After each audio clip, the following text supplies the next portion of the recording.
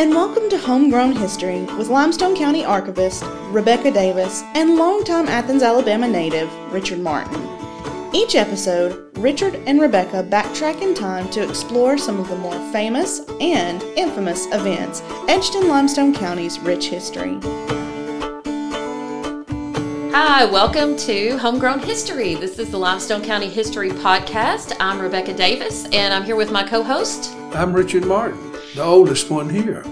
That's right, and that's why he's here, because not only does he know the history, he lived it. And just to tell you a little bit about who we are, I am the archivist at the Limestone County Archives. I've been there for 10 years learning about Limestone County history. But before that, my family, I can't claim to be a native of Limestone County because my family moved here when I was 3. But we moved here in 1981, and Richard is... I'm old. He's 81. My family on my mother's side came here in 1810, so we know a lot of history. That's right. And tell a little bit more about who you are and what you remember from kind of growing up in Athens, Richard. Growing up in Athens in the 40s and the 50s, we had a lot of fun, and all those boys had a BB gun and a bicycle, and we'd ride all over town on that and find what we could find. And I grew up here in the 1980s, and back then, people still let their kids ride their bikes all over town, too. I'd actually ride up to the library whenever I was a library page up here as a teenager. And so this is full circle for me. But anyway, we'll bring you some good homegrown stories about the history of Athens and Limestone County. Exactly. And so we're going to talk about, over the course of however many episodes we do, we're just going to carry you through some of our favorite stories of Limestone County history and some of the high points, the things that happened and the people that shaped Limestone County into what we know today, starting all the way back with some of the natives and carrying all the way through to what you see around you today.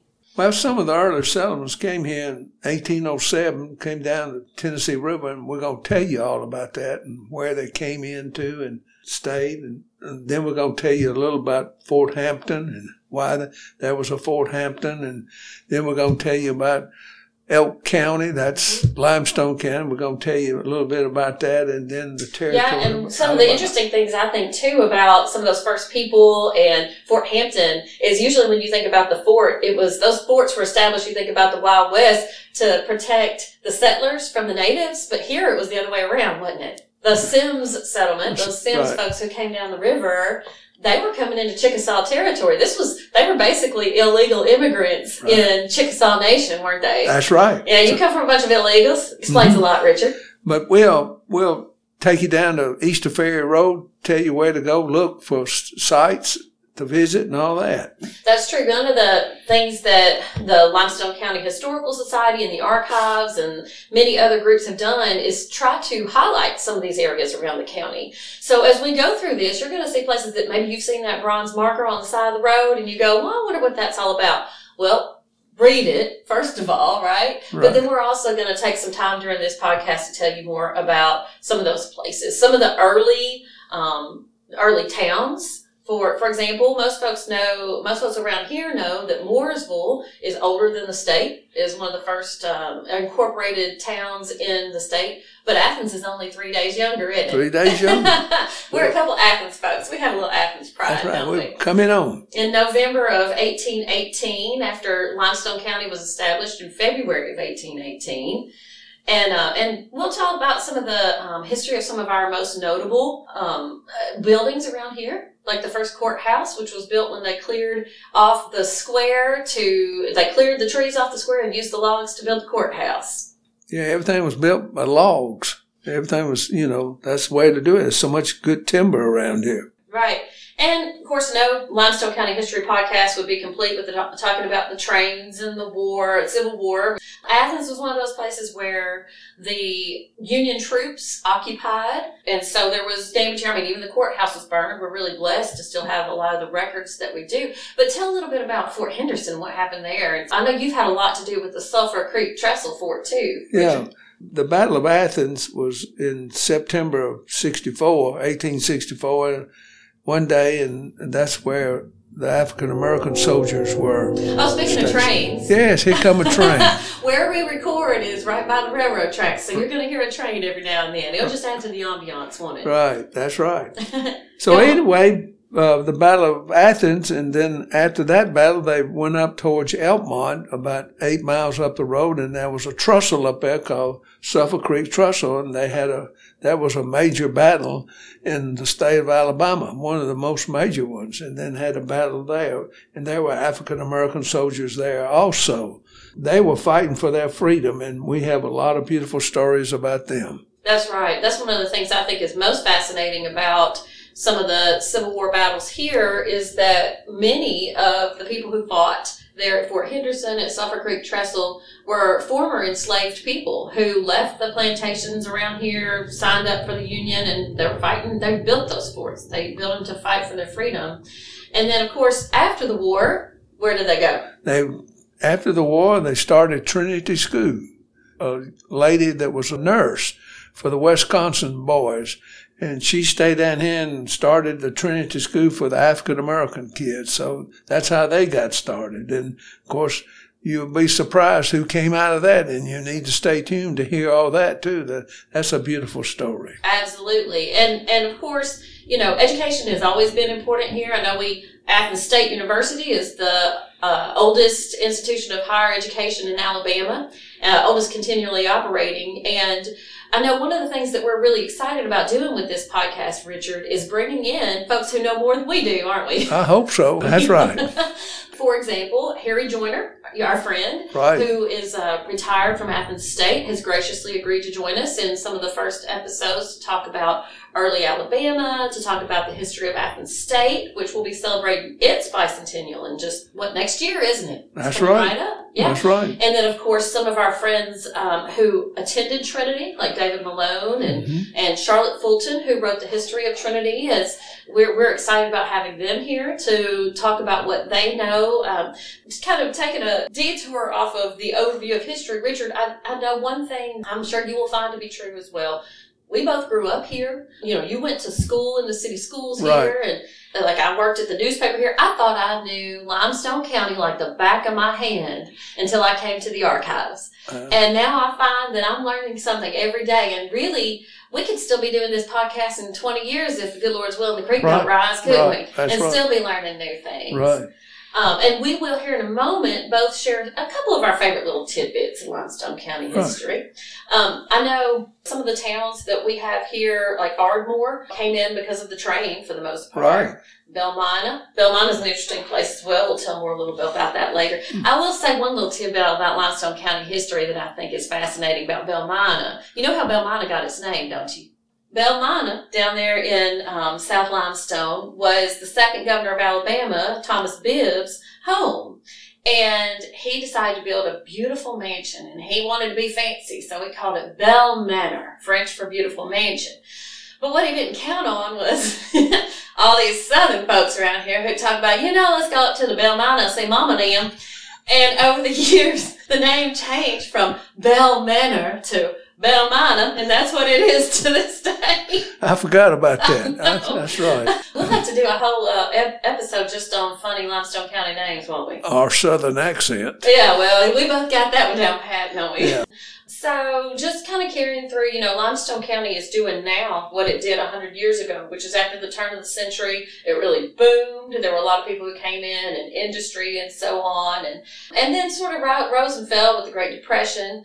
But I know TVA, World War II and TVA were two of the big things that kind of pulled the county all together. TVA brought us out of poverty. Absolutely. I know my granddaddy was one of the Civilian Conservation Corps boys who worked with the New Deal, and my daddy worked at the Browns Ferry nuclear plant, which was also the largest one in the nation at the time it was built. Yeah, before TVA, we had so much pneumonia and typhoid fever, malaria. Yes. So they'd get quinine by the 55-gallon drums, and the druggist would, and sell that out of that because there was so much. Then when TVA came, they leveled off the creeks and everything, the land and flood, and it turned out great. So they cut out that malaria. Right. You're right, and that brings up another podcast episode we intend to do is talk about epidemics in Limestone County. You know, we're beginning this, recording this as we've been a year into the coronavirus pandemic, and that's uppermost in everybody's mind, something we're living through history right here. But you know, these things have come through Limestone County over the years, and we'll be talking some about that over the course of when I was a kid, polio was the big thing, and you go to a movie because it didn't have television, and we'd go to the movie, and they would stop the movie and pass out the bucket to take up money. So we helped fight polio back in the 50s. March of Dimes. March of Dimes. Big thing. Right, exactly. Well, and another thing that's very much reoccurrent in Limestone County history is tornadoes. Oh, boy. There's been, they used to call them cyclones back in the day. Right. Of course, and I lived through the 2011 tornadoes, but you lived through the 74 tornadoes. Yeah, I remember. I was at a restaurant, and it was hailing bigger than my fist, bigger than my hand. And I knew we need to get out of there and go somewhere, and we went home. Find a hole to hide in. Found a hole, and it tore up that part of the county. That's right. Well, the previous assistant archivist, Sandra Birdwell at the Limestone County Archives, her house got hit by the tornadoes in 74, actually pulled her son right up out of her arms and dropped him in a field nearby. She thought for sure he was a goner, but he came out with just a few scratches. It's miraculous, isn't it? Yes, it is. Yes, it was, rather. So we've got Kelly Kazak has written an excellent book about Limestone County tornadoes, and she's agreed to join us when we get to that point in our history. And when we think about some of even the more recent developments of Limestone County history, the growth of the interstates and industries, and of course the Toyota Mazda plant coming in. We're living history right now. It's changing Limestone County even as we speak, isn't it? That's right. There's just so many jobs are coming available, and then other industries following that too. But that interstate, good grief. I know. That's about 1.5 million people come down it each year. And I ain't no telling how many's going to come down in the next few years. Tell me what it was like to grow up in Limestone County before the interstate system. There wasn't no interstate. It went right down through East Pryor Street and then Clinton Street, and I lived on East Pryor, and we'd see all them Army troops coming in and all that, the buses going by, and we're just fascinated with all the cars. And we'd sit out on my porch and count cars sometimes. Mm-hmm. There were a lot. Yeah. A lot of people passed through. Well, and you were born right before World War II, before your daddy went off. Yeah. Tell a little bit about that. I was born in 1939, and my father got drafted. He has 4 children, and he was 36 years old and got drafted. So he joined the Navy to keep from going to the Army. And then we missed him for 2 years. He was gone for 2 years. So my mother had to raise us by herself and her father by herself. And we had help, of course, through our grandparents, had gardens and stuff like that. And, of course, we walked everywhere. You didn't have a car, so you had to walk everywhere. So it was a hard time, but we all wanted to do our part. We put on plays during the war and save up some money and go to the movie. Then we'd go out and collect up scrap iron and turn it in so they could make bullets out of that scrap iron. Yeah, you were part of that effort, weren't you? That's right. Tell about that family picture you got hanging on your wall that was taken during that time. Oh, we got a family picture. The photograph man says, all right, let's everybody smile. We're going to send this picture to your daddy. Well, we were all just sad and all.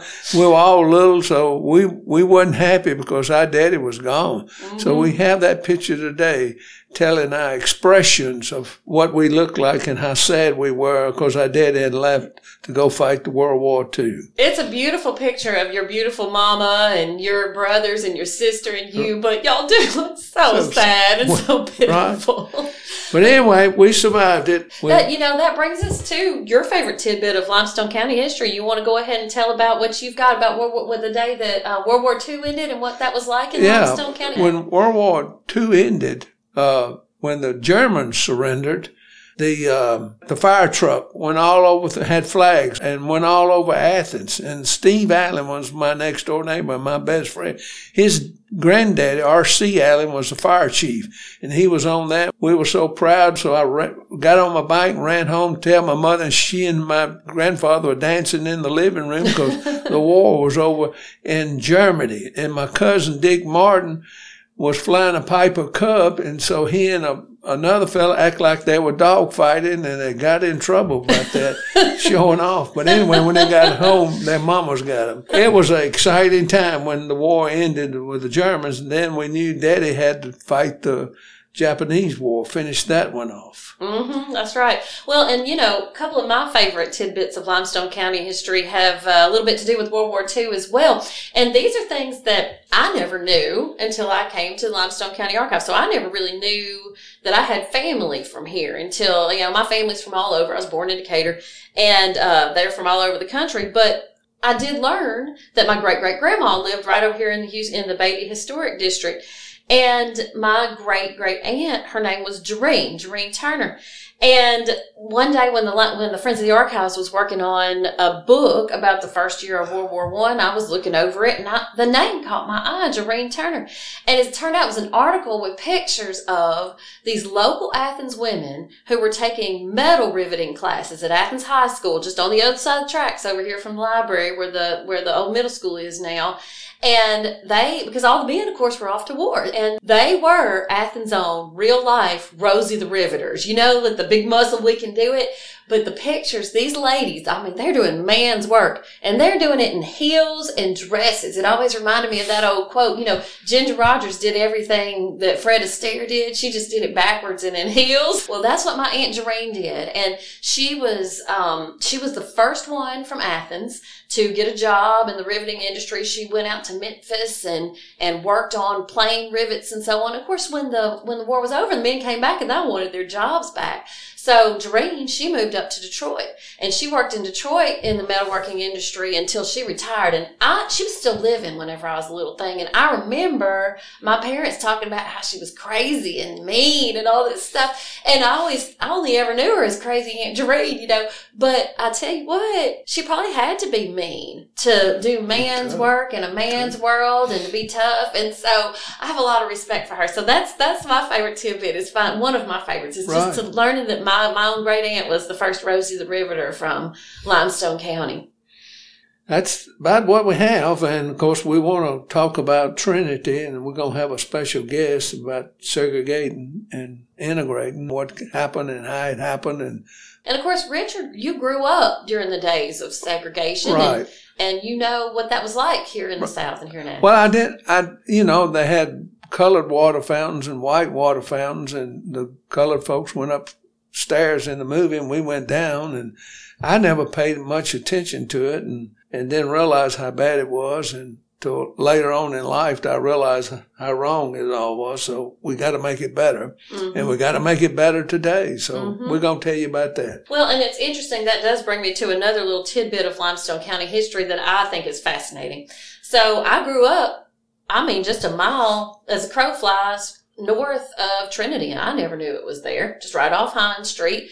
And, growing up, driving down Hines Street, I'd see Plato Jones Street, Box Alley. You hear about Box Alley and all the reasons why it was called that. And we'll do a whole episode on Plato Jones and Box Alley, because Plato Jones was a fascinating person too. But a few years ago, I found out why they called it Box Alley. And it doesn't have anything to do with the shape of the streets or who gets boxed in or what's there. It has to do with bombs. So after the World War II was over, a lot of the leftover bombs were shipped to what was then called the Huntsville Arsenal to be destroyed. And they were shipped in these real nice wooden crates with hinges and handles and so on. And wood, as you know, Richard, wood was scarce when the war was over, wasn't it? Yeah. All those things had been used for the effort. Right. And so local folks there in Huntsville and all over the North Alabama area would go scavenging those boxes they were tossing out, and they would take the wood and hinges and handles and all that, and they would use that to build houses. Right. And after about a few weeks, the arsenal realized they could make some money off of it. So I think they started selling them for $0.25 a piece for those boxes. And so people would take them. So over there on Box Alley, and there's several over in Low Mill too, were houses that were at least partially built from bomb boxes. And that's how it became known as Box Alley. And so I'd love to be able to find some of those old, markings on some of the lumber in the houses over there, but some of that's all long gone now. But I think that's fascinating to show. Just this is one of the things I think is my feeling in studying Limestone County history. Folks here are scrappy, aren't they? Yeah. They find ways to make do, to overcome circumstances, to just keep on going and rise regardless. When you're poor, you got to do what you got to do. That's right. So I guess that kind of gives you a good sense of what we're going to be doing. We hope that you will join us and follow along, subscribe on your favorite podcast listener, because we're going to bring you as much history as you can stand. That's right. Homegrown history. Look for it. And we're homegrown, and the stories we're telling you are homegrown too. So y'all come join us again. Bye-bye. All right. You've been listening to Homegrown History, a podcast produced by the Athens Limestone County Public Library in cooperation with the Limestone County Archives in Athens, Alabama. Join us next time as we explore the yesterdays that have made Limestone County what it is today. For more information, please visit the archive website at limestonecounty-al.gov. To hear other recordings from our Library of Voices podcast series, please visit the Athens Limestone County Public Library's website at alcpl.org. Library Voices is also now available on Spotify and Apple Podcasts.